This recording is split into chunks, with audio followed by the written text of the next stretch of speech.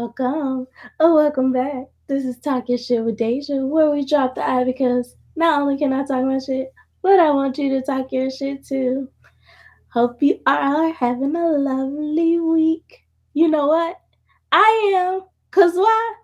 Baby, we at episode number 20. Yay! Yay!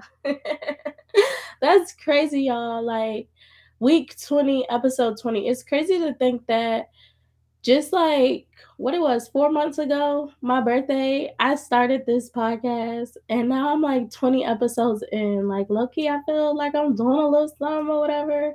I ain't gonna feel really established until I get to episode 100, but gotta start somewhere. And baby, we at 20. Yes. This has been, what's crazy is this has been like the longest thing I've done consistently in a while. And it's so beautiful. But I do make sure not to skip anything, period. But it's like this has been the longest thing I've done consistently in a while. Like since I graduated school and had to go to school. Or work, I guess work, maybe. But something I actually enjoy doing, something I love doing. I've been 20 weeks consistent with this. Like that's crazy, y'all. 20. But yes, so like I mentioned last week at the end, and if you didn't catch it, go watch it. The hell? No, I'm just kidding. But like I mentioned at the end of last week, this week I want to talk about defense mechanisms. Yes, defense mechanisms. And the reason why I want to talk about it is because I feel like today there's a lot of people in defense mode. Like they don't even come to the table offensive at all. They come ready to defend. But I think it's due to a whole bunch of trauma going around that's being unprocessed, unhealed, and all this other stuff. So it's like you have no choice but to come to the table defensive because you're not healing or going like working through any of the trauma that has come into your life. So you're just like ready to fight everybody that comes into your life, and it's like put your fist down. We don't want to fight. I promise you, we don't want to fight. But yeah, so I just want to present different defense mechanisms that come up in life so that maybe you can identify your defense mechanisms. Maybe you can identify other people's defense mechanisms to maybe help them to see that they're not really handling stuff in the appropriate manner. But you definitely have to learn this stuff for you because everything starts in house. You have to know that how you're defending yourself and why you even feel the need to have to defend yourself. So I just want to present some different mechanisms that show up in life so you can kind of catch it when you're doing it too much. Because really, defense mechanisms is when you're not.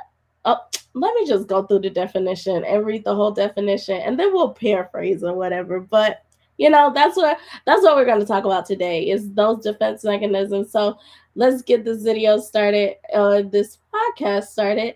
And so we're gonna start with the definition because I was about to tell y'all, but I want to read it verbatim and then kind of get my little spin on it. But so it says that defense mechanisms are unconscious psychological responses that protect people from feelings of anxiety, threats to self-esteem, and things that they don't want to think about or deal with.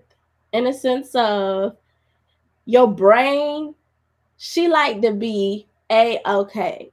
So anything that comes into your life that makes you not a-okay, she ready to fight about it. So defense mechanisms are your brain's way of trying to fight whatever stressful situation may be coming into your life or whatever anxiety is usually posed around like future stuff or the thoughts of other people around you or things of that nature. It's helping you to defend yourself in a sense from those things. So it's your first line of defense is your brain coming up with using defense mechanisms And then it says, while defense mechanisms are often thought of as negative reactions, we all need them to temporarily ease stress and protect self esteem during critical times, allowing us to focus on what is necessary at the moment. So, because it is your first line of self defense, I think sometimes, especially because there's so many different ones, and some of them are very rude and not the healthiest. So sometimes we can think that defense mechanisms are bad, but it really is, it's your brain trying to protect you. Now, is it protecting you in the right way all the time? Probably not. But is it protecting you nonetheless? Yes. So it's not always bad, but there are ones that are really bad, and maybe you should try doing different defense mechanisms and not doing the bad ones, because there, surprisingly, there are some healthy ones that, you know, we actually kind of lean on. And so there, that would be those ones that we want to rely on more than the negative ones. So uh what on the website, because y'all know I like my websites. But on the website, it says that, well, okay, on the website there's 20 mechanisms. We're gonna go over all 20, but the way that I'm gonna break it up is by like 10 and 10. So the first 10 are gonna be our key mechanisms that most people kind of gravitate towards in general. Those are the ones that come up the most for everybody. And then the last 10 is just going to be some other common ones. It's not key ones that we rely on, but it's some that show up still within life that you may have seen elsewhere or you may do yourself. So we're gonna go over all 20. Um, but yeah, let's start with the first one so that we can get this thing started and not drag it out super long. But yeah, so the first one that we're gonna go over is displacement. Displacement. So it says that displacement is taking feelings out on others in a sense of you felt some type of way and you didn't address whatever was felt. So you end up taking it out on others in a sense of displacing it in the wrong place. So what they the example that they used was if you went to work or whatever, and then say you got into a confrontation or something with maybe your boss or a coworker, instead of, you know, kind of processing those emotions, going through those emotions with that person who you had a problem with, you now, like, say you're on your way home and somebody cuts you off, well, you're more likely to snap at them, like roll down the window and cuss them out or honk the horn real loud or whatever. So you're displacing your frustrations or your angers to that person. So, well, I mean, kind of cut with cutting you off, like that's kind of placed in the right place. But, you know, they definitely didn't deserve the anger. The person at work deserved to know how they made you feel instead of you just holding it in, and now you're passing it along to other people that don't necessarily deserve it. So like how I wanted to kind of explain this and go through it was, there was a interview with Nikki Giovanni and James Baldwin. And they were having a conversation and a dialogue, but you, where I seen like the displacement was at in that interview was when they were talking about, well, how Nikki was talking to, well, Miss Giovanni, because I can't call her Nikki, I don't know this lady, but how Miss Giovanni was talking about how, you know, she would love if her man came home and pretended like he did at work, in a sense of, she was explaining how the black man would go to work and maybe frustrated or whatever from, you know, the, because this was back in the day, the white man or whatever. She was like, he would get upset at the white man and upset with the coworkers and things of that nature, but he did not express it while he was there. So he would come home and take it out on like the black woman. So she was just like, I wish you would just come home and fake it with me like you do with them. In the sense of you didn't address anything at work, but then you come home and take the anger out on me. And I don't necessarily know if that was the case for a lot of women back in the day, but I would imagine that because racism was so like lit back in the day, a lot of people probably had a lot of displaced anger. A lot of people, even probably now, some people probably have displaced anger when it comes to racism, in a sense of like you're not addressing the person that actually came at you or made you feel some type of way. You're now passing along that anger or whatever to somebody else who doesn't deserve that. So that's what displacement looks like. But even like in today's time, I'm sure it shows up in many other places outside of racism. Anytime that somebody has made you feel some type of way, or like, yeah, made you feel some type of way, and you didn't address that with them, have a conversation with them, but you passed along that anger to somebody else, like you were displacing your emotions. It's misdirected. You should have been having that conversation with the person that actually inflicted those feelings upon you, not taking it out on somebody else. I know probably for a lot of spouses or like significant others, they probably go through this a lot. Is displaced emotions. So that's the first one to look out for. If you're somebody who maybe displaces your anger, maybe think about having a conversation with the person that actually inflicted the emotions on you in the first place. You know, figure out a way to go through the emotions healthily. Is that a word? I don't know. But in the right way rather than placing the emotions onto somebody else because that was not for them, you know? I personally don't recall if I've ever displaced my emotions. I'm sure I probably have, and I may be more cognizant of it now, but off the top of my head, I can't think of like being upset with somebody and passing it along. Oh, well, no.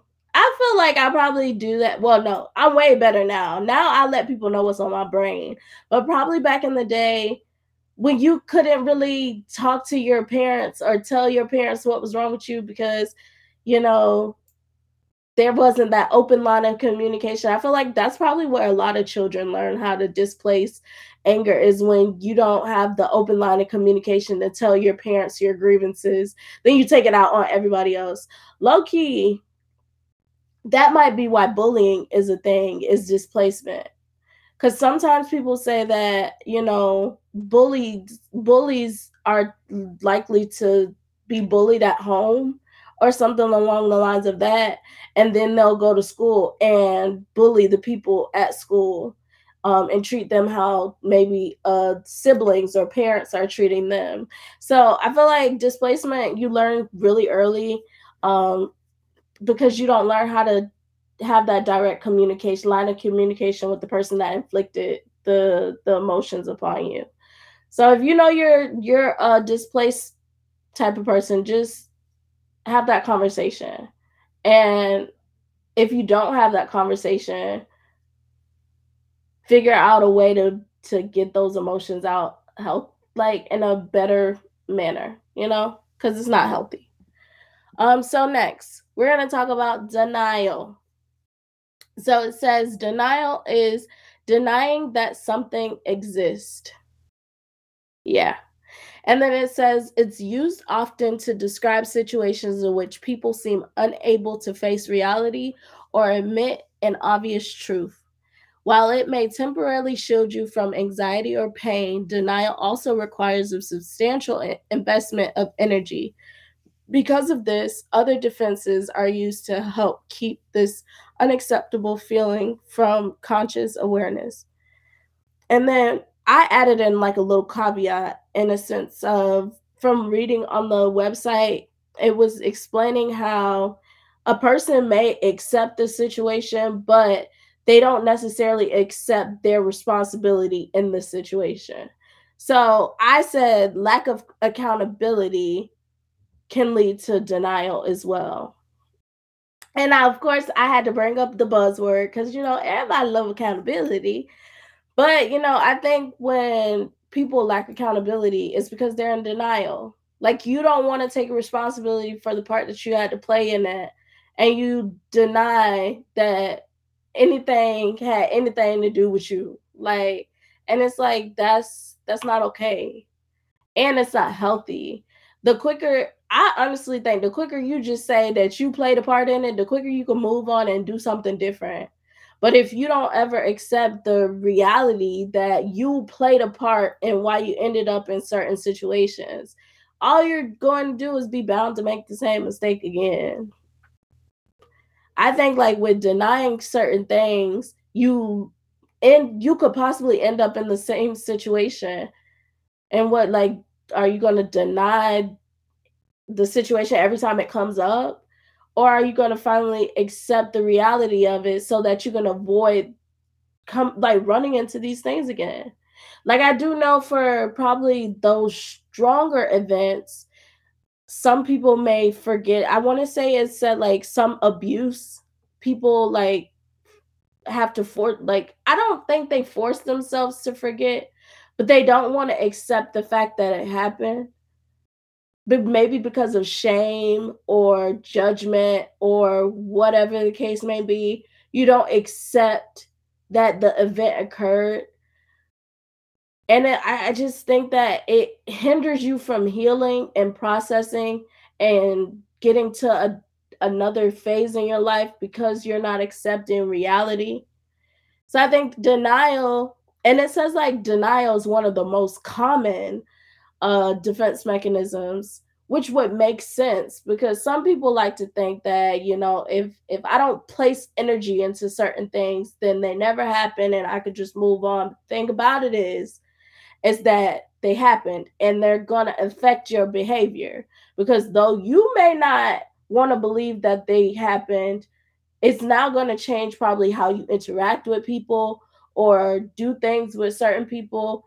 And again, like, you may end up in the same situation all over again just for the simple fact that you did not accept reality. I know denial shows up. I want to say it's one of the steps in grieving, when you don't want to believe that somebody has passed away or left out of your life. It's it's really it really can take a toll on you though, because if you never accept that reality, I think that it genuinely hinders you from moving forward. So I think the quicker you can accept reality, the more likely it is for you to be able to process emotions and go forward. So that's denial. If you deny things and don't accept reality, take a trip inside and figure out, why are you running away from your truth? Like, is it because of judgment? Is it because of shame? Is it because of guilt? Is it because of, these big heavy emotions that we get when certain things present themselves in our lives? Because if you're denying it because of those things, or like, with somebody leaving out of your life, just not wanting to believe that it's real, running away from reality, like, why? Because honestly, it's not helping you, it's hurting you. So figure out that. And then if you come across people that are in denial, which I feel like people nowadays, they don't let you get with these defense mechanisms. I don't think nobody gonna let you slide, period. But if you do run into somebody with that deals with denial, or they use denial as defense mechanism, try to explore like why they don't believe that it happened, or why they run away from the truth, because then you get down to the real nitty gritty and then you can start helping them to process. So that's denial. So next it says, next is repression. So it says it's unconsciously keeping unpleasant information from your conscious mind, in a sense of your mind is blocking out stuff that it may have caused you extreme trauma, may have harmed you, like I said, your brain is fighting whatever you're unable to handle stress wise or emotion wise. So I know with repression, I think that some people who go through really traumatic experiences don't even remember. Like, I don't necessarily know if the reason why I don't remember majority of my childhood is from repression. Well, not majority, but there's a lot of things I don't remember. I don't necessarily know if it's from repression because I don't recall if it was like stressful events or whatever the case may be, but your brain will hide stuff, especially if you did not handle it well. Like, if once that thing happened to you, you did not handle it well, worth a shit, your brain will bury it and you will not remember it. But something could trigger it, in a sense of, say if you got into maybe a car accident, possibly, and after what, you didn't remember where the car accident happened, or you know something of that nature, like you forgot bits and pieces of the car accident, or who was driving, or who was responsible, or stuff like that. Maybe when you drive past the scene, something triggers in your brain and that causes, a reaction. So it's like your brain is pushing down the information, but it doesn't mean that it didn't happen. So it's a little bit different to denial, in the sense of you're not even really cognizant that you're missing information because your brain is over here doing its own thing. So you're not trying to not accept reality. Your brain is just like, girl, when that happened, you almost had a heart attack or died or something. So I just want to keep that away from you. So yeah, that's repression. I don't necessarily know if that one comes up a lot for people. I feel like people who may have had like really bad abusive childhoods, that could be a thing. But how would you really even figure out if somebody is repressed or not? Because your brain is hiding it away. I guess maybe if you have triggers, but then you have to be able to have a community around you or people around you that you can have these conversations with to see if somebody can confirm something. Because I would imagine triggers probably reveals bits and pieces. Um, but you're gonna need somebody around you that's gonna be able to confirm or deny that something happened. So repression is kind of hard to kind of see, like, if other people express it around you or if you have it yourself. But I would say that in those bigger traumatic events, repression may happen. But next is going to be suppression, which is a little different than repression, in that you're forcing your brain to forget about stuff. So I would say it's denial, but now you're forcing your brain to forget about it. Well, no, it's not denial. Disregard that. So you accept it. No, okay. So I meant to say it's the opposite of denial, in the sense of you accepted the situation happening, but now you just want to get it out your brain. Like, you don't want to remember it at all.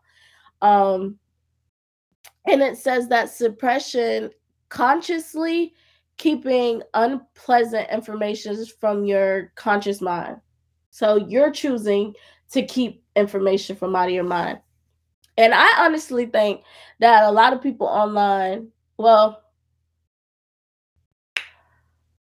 some part of the online people or content creators, they suppress. Like, a lot of people suppress, in that, like, they accepted the situation, but they don't want to remember it ever again. Like, so gotta go back to the manosphere people, or like that side of the internet. It seemed like a lot of them suppress stuff. Like they accepted it, but they just like, I don't want to ever think about that ever again. Or I like, and I think that's why they literally try to set up their life or plan out their life to where they never have to come into a situation like that ever again because they don't want to have to remember what they went through because it was so traumatic that they don't want to ever go through that again. So they suppress a lot, and that's not healthy. Because if you try to get rid of it, that don't mean that it went anywhere, and you probably didn't deal with the situation like you should have. um, I know, like, when it comes to dating and stuff, we don't necessarily ever go back to the people that hurt us and actually read them for filth.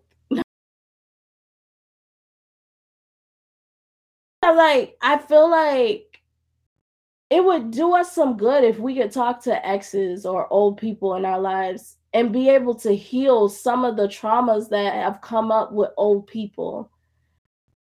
Do I think that that's possible for everybody? Probably not. But if you can go back to older people and go through certain events and figure out why it happened that way or what was the state of mind or something like that so that you can heal and move forward, that's so helpful than just being like, I'm just going to forget that ever happened and I'm going to set up my life so that it never happens again. Like, because all that's gonna happen, in my opinion, is you're probably gonna repeat. It's probably gonna be a different mistake, but it's gonna be a mistake nonetheless. I just think that you're gonna mess up in a different way. Because with suppression, I feel like you're not handling stuff healthily. You're like moving to avoid instead of, I don't even know how to describe it, but you're just trying to act like it, well, I ain't gonna say you trying to act like it never happened, but low key, you trying to act like that it never happened, but it did happen. I don't know how to explain it, because it's like I said, it's the opposite of denial. So you accepted it, but then you trying to like set up your life so that it never happens ever again, and that's not reality. Like anything can happen more than once. So deal with it. Like, go through it. Express those emotions. And then, like, too, for those dudes, like, I feel like they get to tell the story now online. So that's a sense of getting it out there to the world. But for some of these, like, men that they're speaking to and telling them, like, these different things, they're probably not even, well, some of them probably are not even telling people that it actually happened. So them and the girl are probably the only one that knows it happens, and then he's pushing it outside of his brain. So he's not really dealing with the emotions that came with stuff like that. And that's just not healthy. So like suppression, if you have come across people that like to suppress things, that that's not healthy. And call them out on it. Or if you yourself suppresses things, that's never been something I battle with. I don't ever just try to get stuff out of my brain. I honestly, I think because I'm like an empath or whatever I feel everything. So that's never been one that I had to battle with. But it's out there, y'all. It's out there. Next is sublimation. So it's called, well, no, it's not called. The definition of sublimation, or what it is converting unacceptable impulses into more acceptable outlets. So on the website, it said that sublimation is actually one of the healthy ones, in that you convert the bad energy or the badness, or yeah, give me give me grace for not having language right now, but you convert the bad feelings into positive energy or positive outlets. So it said, like, for somebody who has really bad anger issues, or has gone through stuff where they get angry, instead of them taking it out on somebody using displacement, or harming or throwing or whatever, they go to like kickboxing, or they do, you know, football. Something healthy to get the aggression out, something that helps you to release that emotion It's kind of displacement, but in a healthy way. And you're not necessarily harming that person on purpose because it's a sport, or you're getting it out in a good way. So yeah, and then it says, oh yeah, so that was the example that I gave. So it says, for example, a person experiencing extreme anger might take up kickboxing as a means of venting frustration. So if you watched the Best Man Holiday, the series, well, not Holiday, but the Best Man series on Peacock, I think it was Peacock. Um the guy, I can't think his name, the one that used to have dreads in the first movie, but now he has a cut and he's married to the professor that used to be a stripper.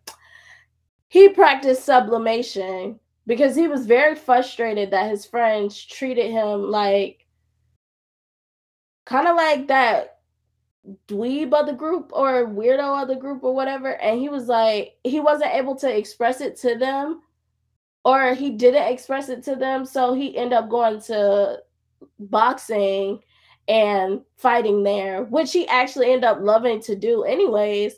But he basically took the anger from that situation and applied it to something healthy rather than maybe taking it out on his wife or fighting some random person and things of that nature. Another thing was because I talked about racism with the displacement, he went through like a racist kind of interaction where um the police had came up to him and they were kind of snapping on him, and he kind of held his composure and everything. He didn't react, he didn't do anything, and they kind of sunned him in front of his daughters. So he translated that anger and frustration into kickboxing, well, boxing or whatever, the kickboxing, boxing, something of that nature. So he got his frustrations out in a healthy way. And that's always good. I know a lot of people when they're going through breakups or they work out. That's sublimation. Is when you go through something and you work out, or you go through something and you, like for me, I practiced sublimation last, well, starting the podcast um last year, going through so much emotions with a friend that I was just like, yo, all of this, I could just start a podcast. Like I'm over here in my emotions, I'm feeling, and I'm learning so much and everything. So let me turn this into a podcast rather than, you know, just being over here in my feels, getting depressed and stuff. I turned it into a podcast. So now we're 20 episodes in. What's up? But yeah, that's sublimation. Is turning those negative feelings and that stress and everything into something positive for a positive outcome. So, next is projection. Yes. So it says projection is assigning your own unacceptable feelings or qualities to others. So, and it says, for example, if you have a strong dislike for someone, you might instead believe that they do not like you. A lot of people project. I'm convinced a lot of people project when they truly feel something, and instead of just saying how they feel and standing on that shit, they will put it onto another person, so that I guess you kind of can confirm. I want to say that's how they explain it. You put it on somebody else so you can confirm what you're feeling, anyways. So for that example, if you don't like somebody, but you assume that they don't like you, now you can justify why you treat them like shit, or why you snub them or like dub them or whatever. I don't know, but now you could justify why you doing certain things that you do. Is because in my mind, if I believe that they don't like me, then now I can actually act out on my true feelings, and just instead of just telling that person that you don't like them, or having a real conversation of why you don't like them, or whatever the case may be, you assume it's them and move off of whatever you assume is them. So yeah, that's projection. It's I think of it just like a projector screen. Like you would be the base or that puts the image out, and then the person would be the screen where you actually see the vision. So you actually had the vision, but you put it on them so that it doesn't seem as if you are wrong for projecting, so to speak. So I hope that kind of made sense, you know. It sounded like it did, but in the event that it didn't, I love y'all anyway. But yeah, so that's projection. But a lot of people project. A lot of people. I want to say the biggest projection that people talk about nowadays is when people be like, "Oh, I know he only date white girls," or "I know like he only well," or like "I know she won't date me because I'm short," or something like that, or something along the lines of that, because you have some type of insecurity or some type of feelings or whatever the case may be, you now put it on somebody else instead of just figuring out what's going on.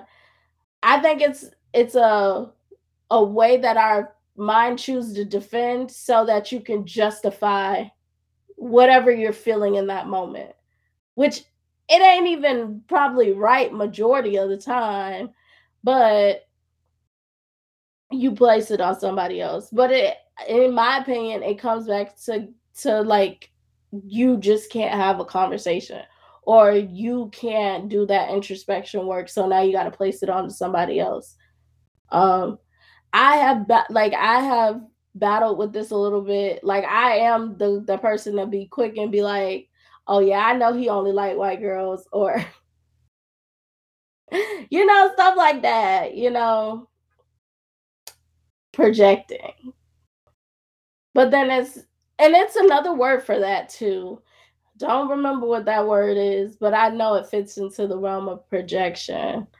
But it's kind of like insecure. Like, why do you think that he only likes whatever? Or maybe is that projection?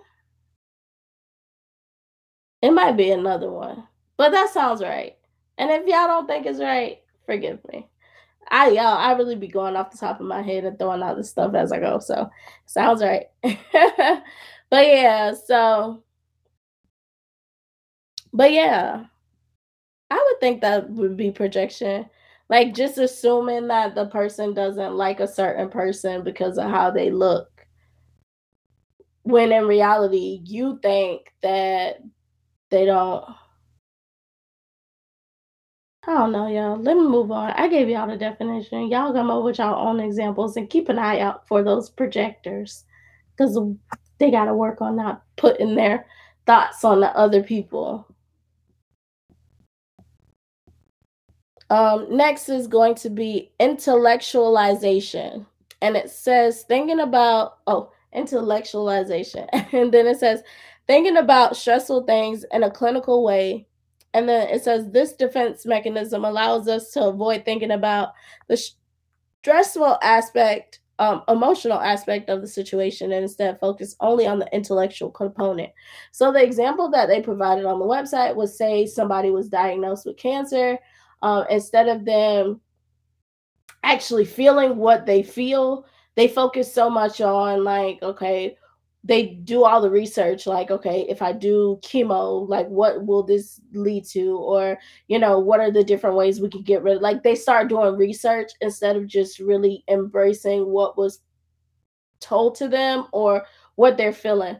Low-key, take it back to the manosphere. And the only reason why I say the manosphere is because they're the group that are the most defensive, I'd say now.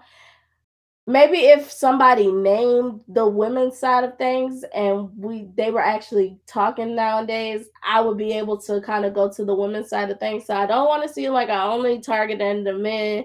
It's just the women collective is not necessarily as loud as the manosphere these days. So that's why I kind of go to them, because I can pick out more of their discrepancies because they're more talked about than the women.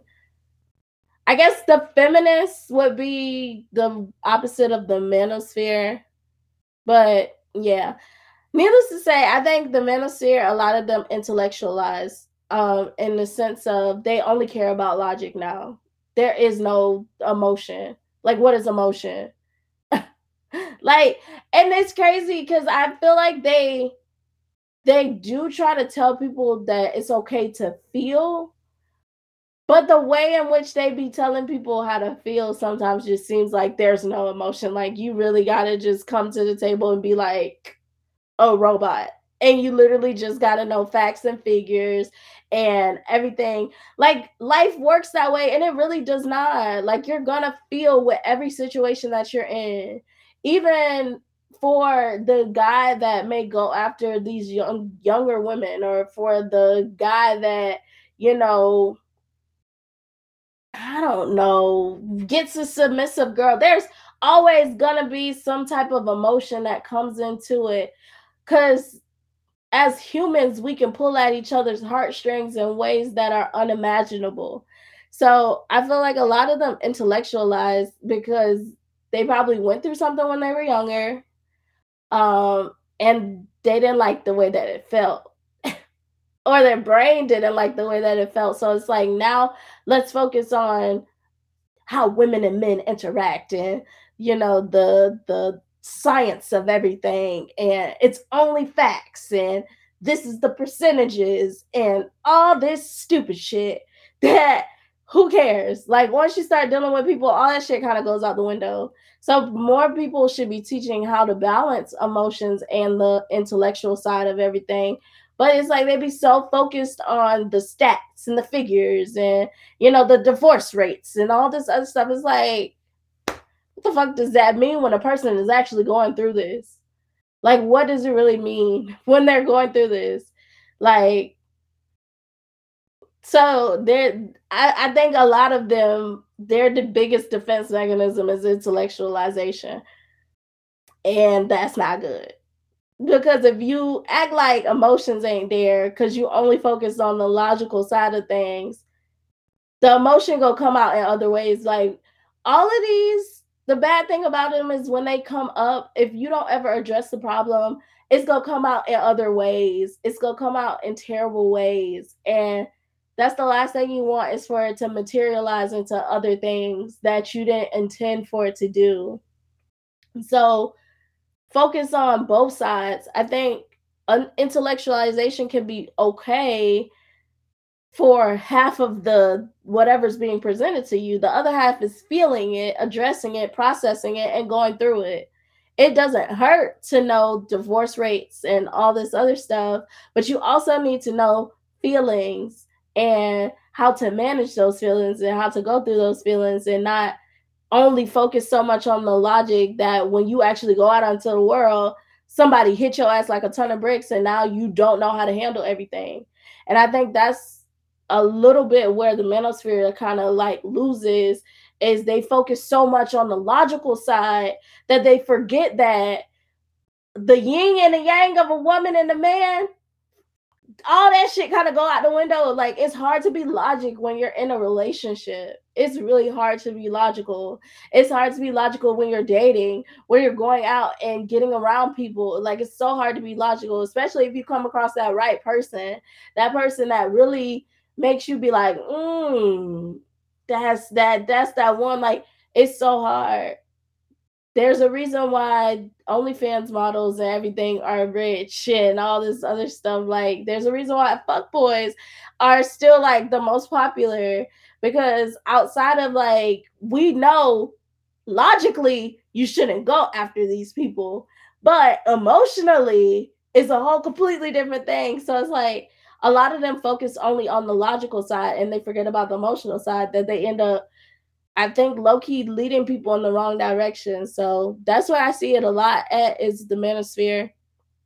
But it probably shows up in other places. Again, maybe with people who come across illnesses or diseases or things of that nature, where you can just do research, and don't necessarily feel what you're feeling, like, and be able to express what you're feeling. Like, you're literally just sticking to robot type shit.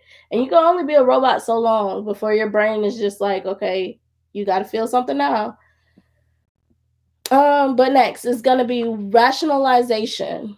And then it says justifying an unacceptable feeling or behavior with logic. And then it says rationalization not only prevents anxiety, but it may also protect self-esteem and self-concept in the sense of rationalization is when you kind of give an excuse to why something didn't happen. In my opinion, like when I was reading through it, it just sounds like an excuse as to why something happened in your life or didn't happen in your life. You rationalize it so that you don't feel worse about the situation. Like I low key, I have to do this all the time with dudes. That's my defense mechanism is rationalizing. I have to rationalize because my brain will be over here going like very anxious, like going through the motions, and I have to rationalize and be like, okay, maybe the reason he didn't call back was because of da da da da, or maybe the reason why he's not talking to me right now is because da da da. Like, and then it doesn't help because sometimes you don't get to know the answer of why you don't get a response or why people ghost or whatever the case may be. So rationalization to me sometimes is very helpful because instead of like it says, it helps to protect self-esteem and self-concept. So rather than thinking you're the problem, you give an excuse as to why, like, as to why shit happened that you can't necessarily get the answers to, especially that ghosting shit. That ghosting shit, you probably have to rationalize like a motherfucker. Like, cause you'll never know. They disappear, don't give you an explanation, nothing. They just deuces and back up and leave out your life. So rationalization probably plays a lot into when people just disappear out your life or when they flake on you or whatever the case may be, where you can't get a real answer or have a real conversation. You probably rationalize, which I don't think is bad. I don't think it's bad.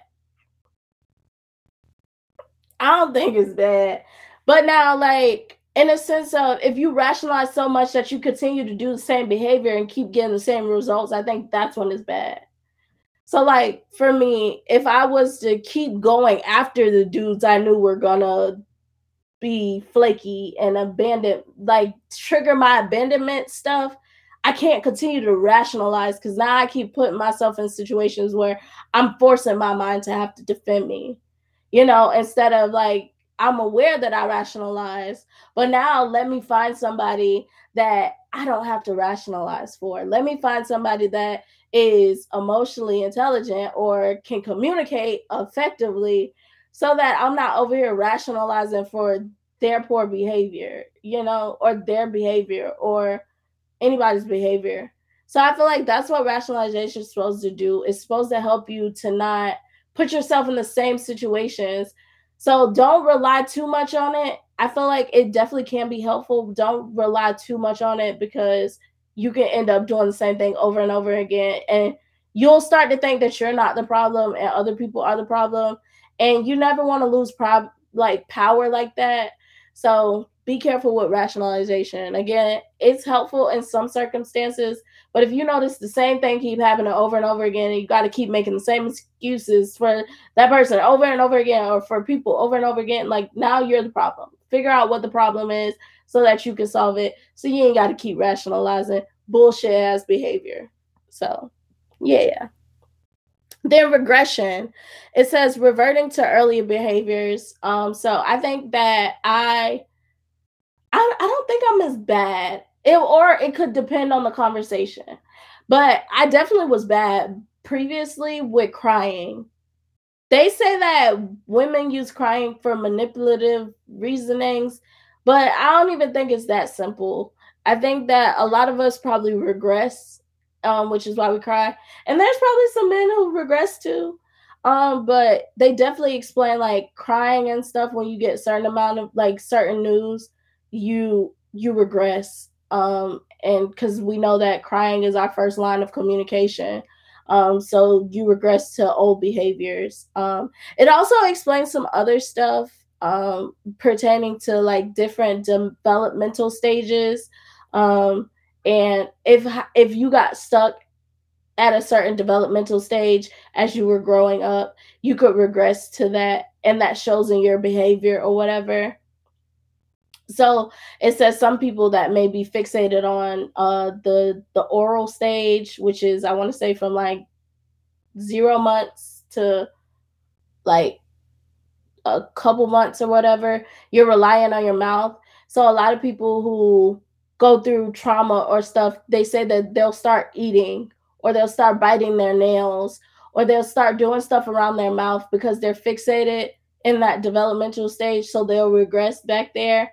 Um, and then that's kind of how that shows up in life. So if you're somebody who probably overeats, or you know you have an unhealthy attachment to food, or to biting your nails, or to smoking, or things of that nature, it was saying that you may be stuck in the oral stage of development. I don't know how to get unstuck from there besides going to therapy and figuring out how to get unstuck from there, but that may be where your brain is kind of stuck at, which is why you tend to do stuff around the mouth. And there's other developmental stages, but I don't want to go too much into that and confuse everybody. But yeah, so regression is basically doing behaviors that you would have did when you were younger as an adult when you come across stress. I know my biggest one is crying. That's my biggest one.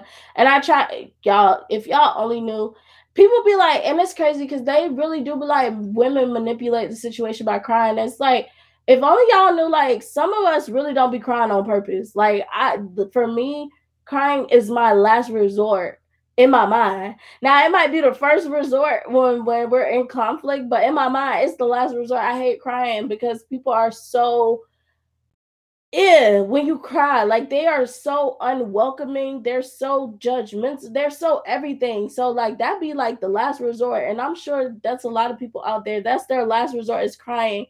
But that's their first resort in general. So it's like, give people grace when they regress. Like, don't be unwelcoming. So I wish people would stop saying like women manipulate when they're crying. Now, is it some women that may do that? I don't know. It may be. There's somebody out there that does something. A little bit of everything. But to always say that women use crying as manipulation, like, if only you were in our brains, like my brain be like, bitch, don't cry, don't cry. And I'd be damned if I cry. Like, it's sometimes so uncontrollable that you can't help it. So that's why I feel like that's probably regression. Um, and low key, it could be a little bit of manipulation in the sense of when we were younger, when we cried, that's usually when we got attention. So it might be manipulation on accident because our brain is trying to protect us. Because when you cry, it usually signals to the person around you to protect, or to save, or to fix, or whatever. Our brain is lit, y'all. Like, for real. If you really think about what the brain really does, that actually makes a lot of sense as to why you may cry in certain situations, because it's gonna tell the other person to like shut it down, like something's wrong, like fix what's going on. Like, but I feel like some people say that it's manipulative because it'll stop the conversation from happening. But I want to let y'all know, like, we don't have to stop the conversation. We can actually keep going. I would wholeheartedly love if you keep going through the conversation with me, or just the disagreement or whatever. If I start crying, keep going. But it's my brain trying to protect me. But keep going. Now, for other people, you might want to ask them if it's okay to keep going. But for me, if I start crying with you, it's not because I'm trying to manipulate the situation. It's really my brain's defense. First line of defense is to cry. So just keep going so we can finish the conversation. But yeah, so lastly of the 10 is called reaction formation. So it says replacing an unwanted impulse with its opposite. Um, in a sense of, I want to say, it said like the example on the website was, if you don't like somebody, you'll come to work and be really nice to them. I don't even know why that is a thing, but it's a thing where you do the opposite of how you're feeling. So if you're happy with somebody, maybe you'll treat them. Oh, you know what that makes me think of? Like when you're like younger and they always said like the boy that picked on you or the girl that picked on you actually liked you. I wonder if that's where we learn that stupid shit. I wonder if that's where we learn that to do the opposite of what we're really feeling. Cause I would hear that a lot. Is like, oh, if they picked on you or whatever, they really liked you. But I wonder how how that developed. Oh, maybe it's your brain like, okay, because if I pick on her, but I really like her, then maybe I don't have to face rejection because she's not gonna like me anyways. Ooh, ooh. Or like if I actually don't like somebody, but I'm really nice to them,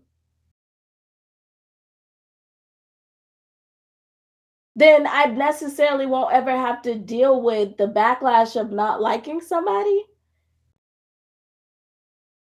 I don't know.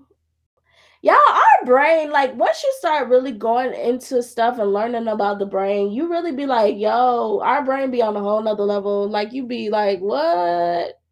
You really in there doing that? Like you that lit? She that lit.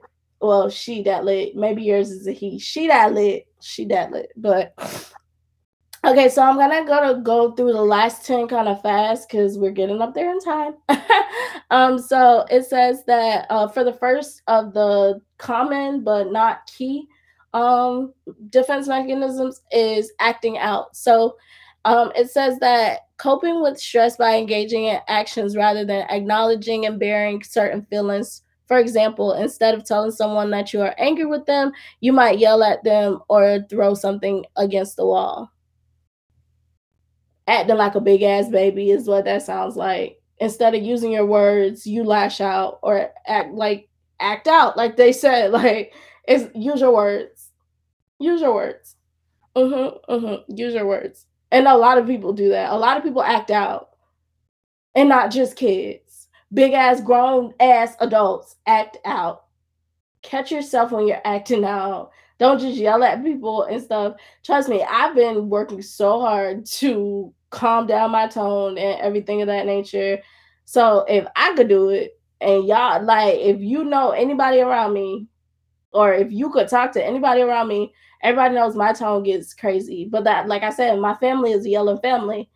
If they knew how to stop acting out, then maybe we wouldn't learned it. But if I can work on it, y'all can work on it too. So next is gonna be aim inhibitions, and it says accepting a modified form of their original goal. An example of this would be becoming a higher school basketball. Oh, wait, becoming a high school basketball coach rather than a professional athlete. So basically lowering your goals, like you shot for the moon but landed among the stars type of thing. I feel like that's what that is. When like that quote, like shoot for the moon, but if you don't make it to the moon, you landed amongst the stars. But I feel like that is it's good and bad. It's good in the sense of you protect yourself from thinking about the bad things, but it's bad because why are you not getting to the moon? Why are you only making it at the stars? So I would say use this, but sparingly, in a sense of if you notice every goal you shoot for, you only make it maybe 75% of the way. Like, why?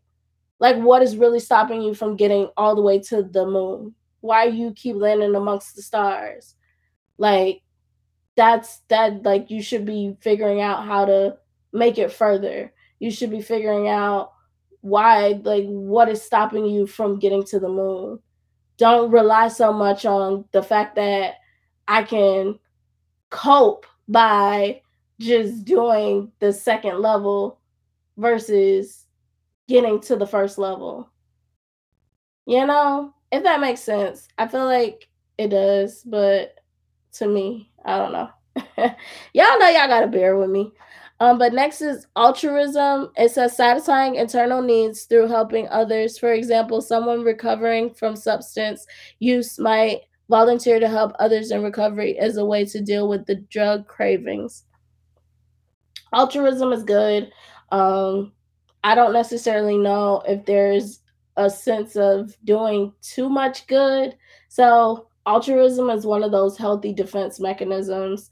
I know that with the drug thing or like alcoholics, that's why a lot of people become sponsors.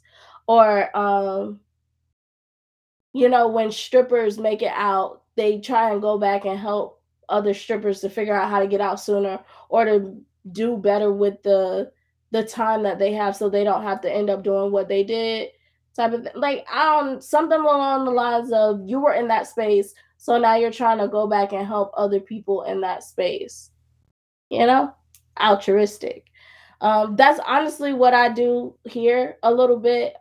Everything I go through was tough. And so I was able to kind of process some of this stuff, figure out some of this stuff, and pass it along to y'all. Altruistic. Yeah.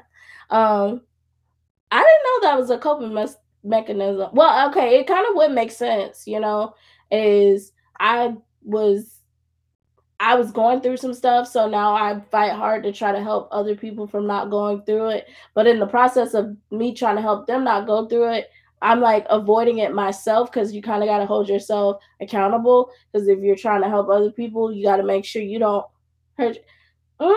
Brain. That makes sense. Okay. Next is avoidance, refusing to deal with or encounter unpleasant objects or situations. For example, rather than discuss a problem with someone, you might simply start avoiding them altogether so you don't have to deal. A lot of people avoid. That's what ghosting is. Stop avoiding people. If you don't like that person, just say that. I really wish people would just be honest. Honestly, if we as a people care more about the people around us when we come into contact with them instead of ghosting or ignoring or not talk, like give them constructive criticism, give them feedback or whatever. Maybe some situations are not like safe enough for you to, you know, not avoid. But if you can safely come back and give somebody constructive criticism or help them so that they become a better person for the next person, why not do that? We are so individually like mindset focused that we don't help around the people that are around us. Ghosting could be such a thing of the past if we thought of it as like instead of just dipping out because that person just did what didn't align with me. Okay, maybe explain to them like what was off or what was not working or what didn't work for you. I don't know, but avoidance is childish. Don't avoid unless it's unsafe. Other than that, you shouldn't avoid. You should be direct and let people know what's going on. Just do that. People avoid stuff to have those real conversations. What? Because of what? Have that real conversation. Don't just avoid it because I think that's a bitch move. And in all honesty, again, unless it's unsafe, it's a bitch move. And that's probably why it's a defense mechanism because you start not trying to deal with whatever emotions are going to come with you being real with somebody. Next is compensation. Um, overachieving in one area to compensate for failures in another. For example, someone who feels insecure academically might compensate by excelling in athletics. Oh, that's a lot of people. That is a lot of people. That is a lot of people. I feel like a lot of people are focusing so much on making money and all this other stuff because they lack in maybe communication or whatever the case may be. A lot of people compensate today. They overcompensate, honestly. That hyper focus on money because you're lacking somewhere else, or you hyper focus on something because you're lacking somewhere else. It's like be well rounded. Don't overcompensate. But I think that it's a defense mechanism because your brain is aware that you're lacking in something, and probably the emotions that you feel because you're lacking in something causes you to focus on something else completely different. But it's like, nah, nah, nah. Focus on it all so that you can be well rounded. Because that's how you run into more problems is when you've only been focused on money. That's the only one I can think of because that's the only one I feel like everybody's focused on today is money, money, money, money, money. Like money, money, money. Like instead of trying to figure out how to be good at every aspect, we're so focused on getting the most money so that we can have houses and cars and all this other stuff to show off, but you're lacking in other areas. Go fix those other areas so that when you do get to the cars and stuff, you actually want to share it off and well share it and not show it off like and be showy, you know. Next is dissociation, becoming separated or removed from your experiences. When dealing with something stressful, for example, you might mentally and emotionally disengage yourself from the situation. Dissociation, it immediately makes me think of people that are trafficked. I feel like low key they have to dissociate when they're or sex traffic, let's say that when they're in the sex type of stuff because there's no way you could be fully engaged. There's no way. I feel like they probably have to dissociate in those moments. In any situation kind of along that nature where it is so emotionally straining that you just have to remove yourself from the situation so that you can do it. Um, that's probably a lot of people making money online too. A lot of people are doing like clown shit for money online for views and all this other stuff. So I think a lot of people are dissociating at this point. I really do. I don't think anybody is really yeah. Yeah. A lot of people are dissociating, which is not healthy at all. At all. Yeah. Next is fantasy. It says avoiding reality by retreating to a safe place within your mind. When something in your life is causing anxiety, you might retreat to your inner world where the cause of the stress cannot harm you. Um, Low key, I feel like that's probably like what gamers kind of do. Um, and not necessarily it's in their mind, but it's in front of them. So they probably a lot of gamers probably have that fantasy where they just kind of get lost in the fantasy of the game that they don't necessarily have to worry about the world. I know for me, that's why I binge watch shows sometimes, is to just to get away from the world. Like I get lost in other people's world, so I don't gotta deal with this world. And I know that's a little different than how it is explained, but for me, that's my fantasy is watching shows and not necessarily YouTube or anything like that, but like Netflix, like the fiction shows and all this other stuff. I get lost in their world. So I ain't got to think about my own because this world right here, she be all over the place. So yeah, I think I do a little fantasy here and there when I got to escape from the realism of this world. Um, It says humor, painting out the funny or ironic aspects of a situation.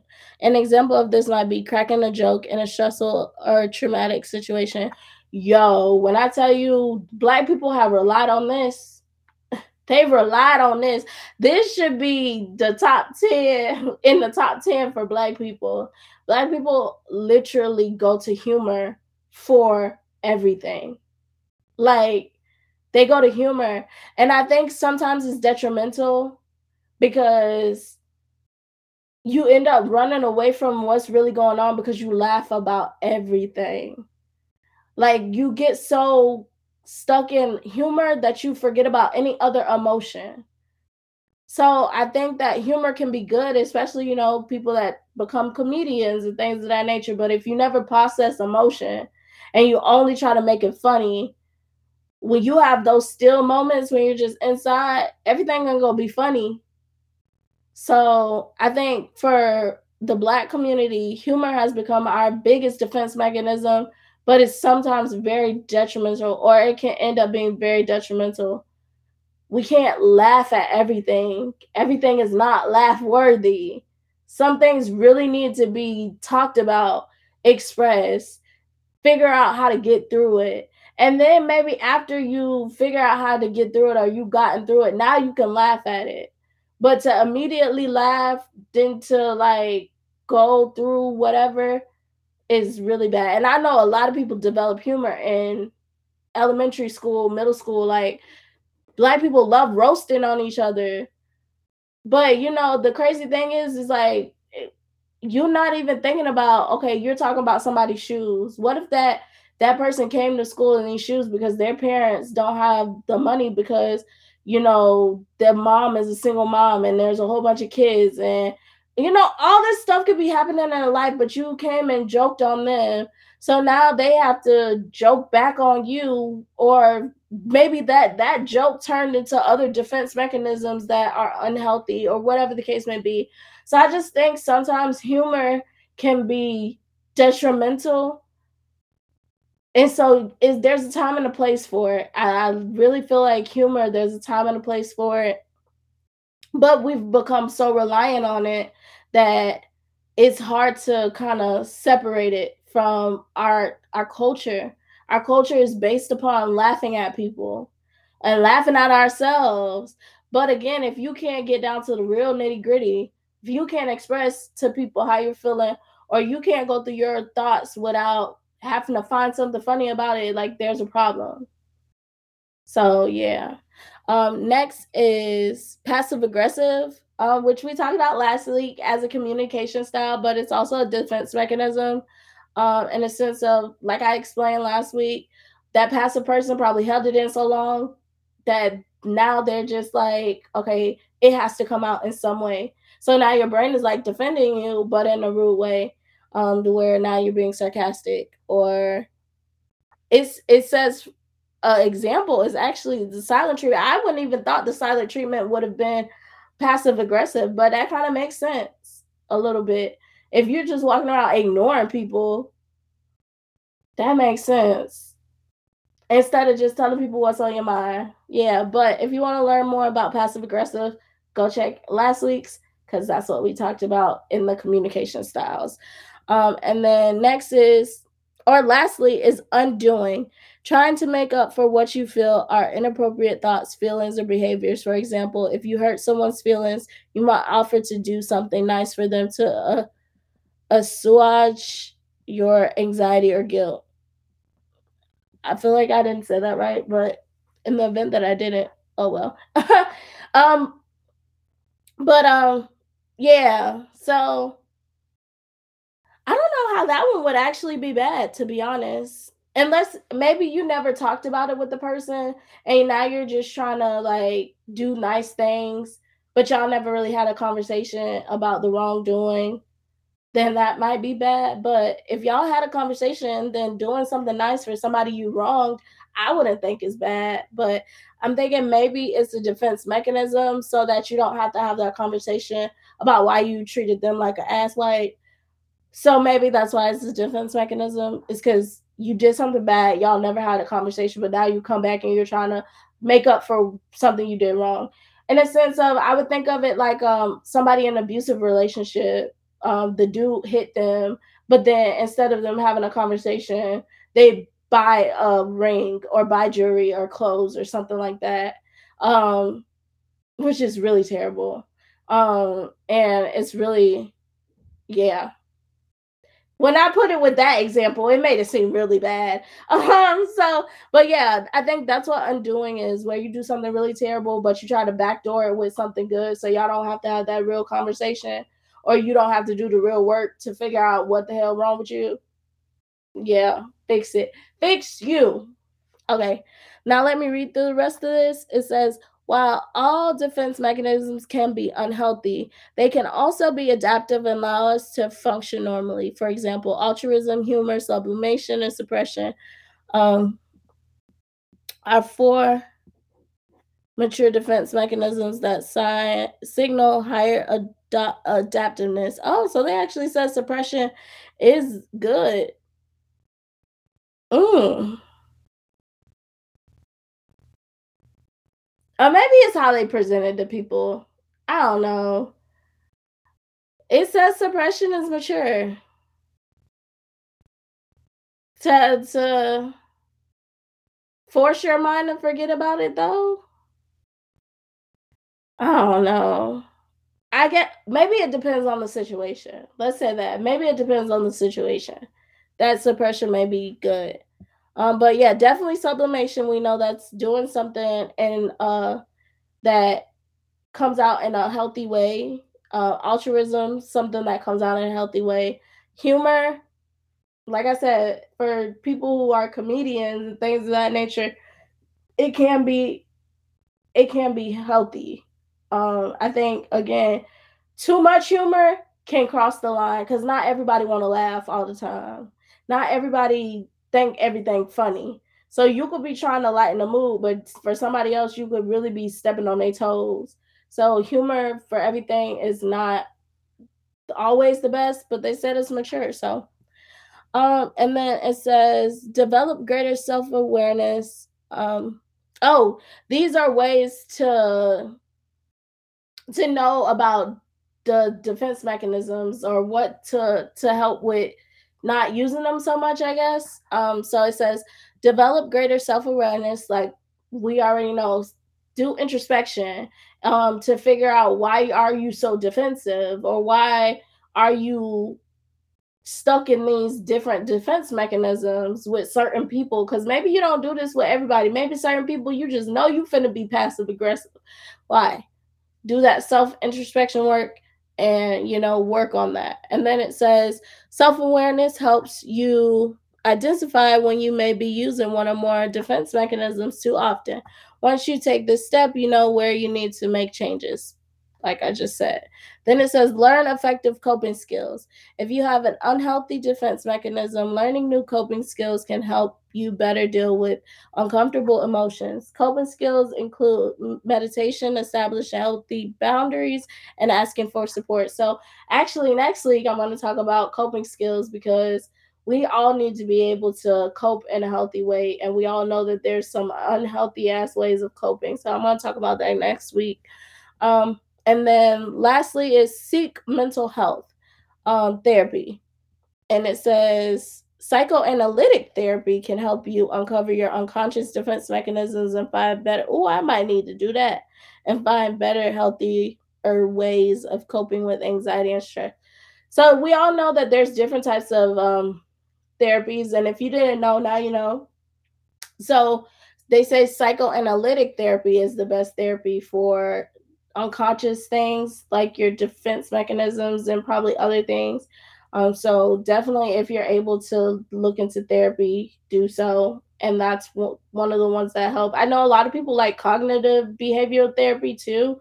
I don't necessarily know if it helps with defense mechanisms, but I know they say CBT is very helpful as well. But therapy in general is really helpful.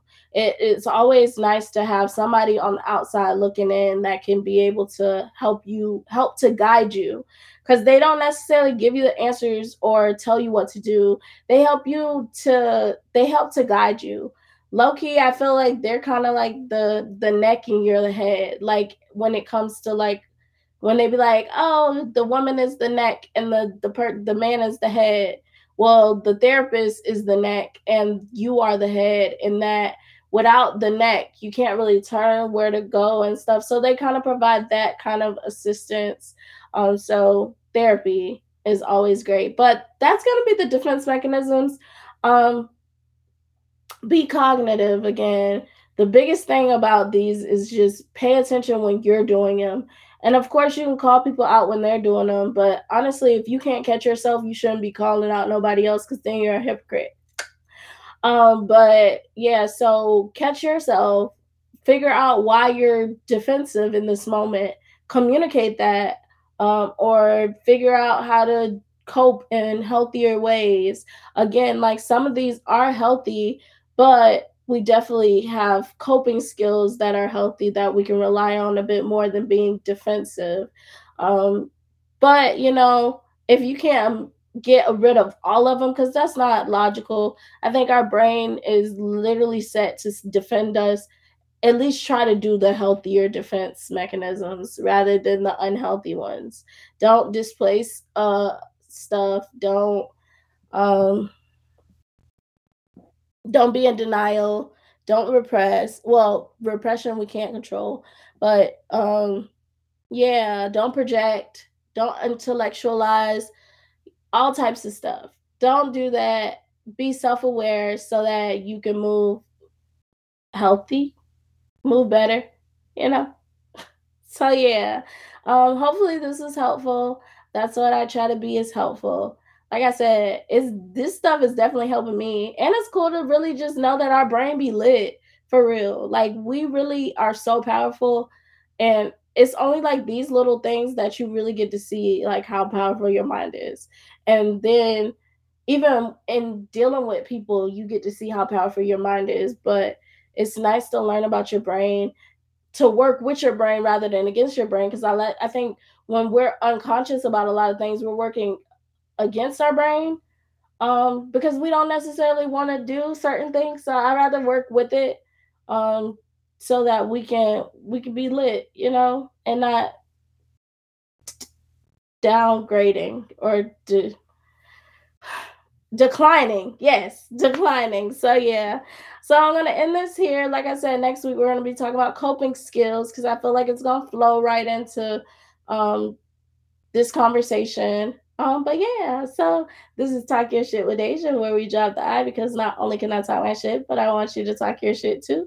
And I will tune in and see y'all next week. But before I leave out, let me do this social media stuff. So like, comment, subscribe, and then check me out on Spotify, Apple Podcasts, and then you can follow me on TikTok, Facebook, yeah, and Instagram. Yeah. So yeah, I'll tune in with y'all next Wednesday.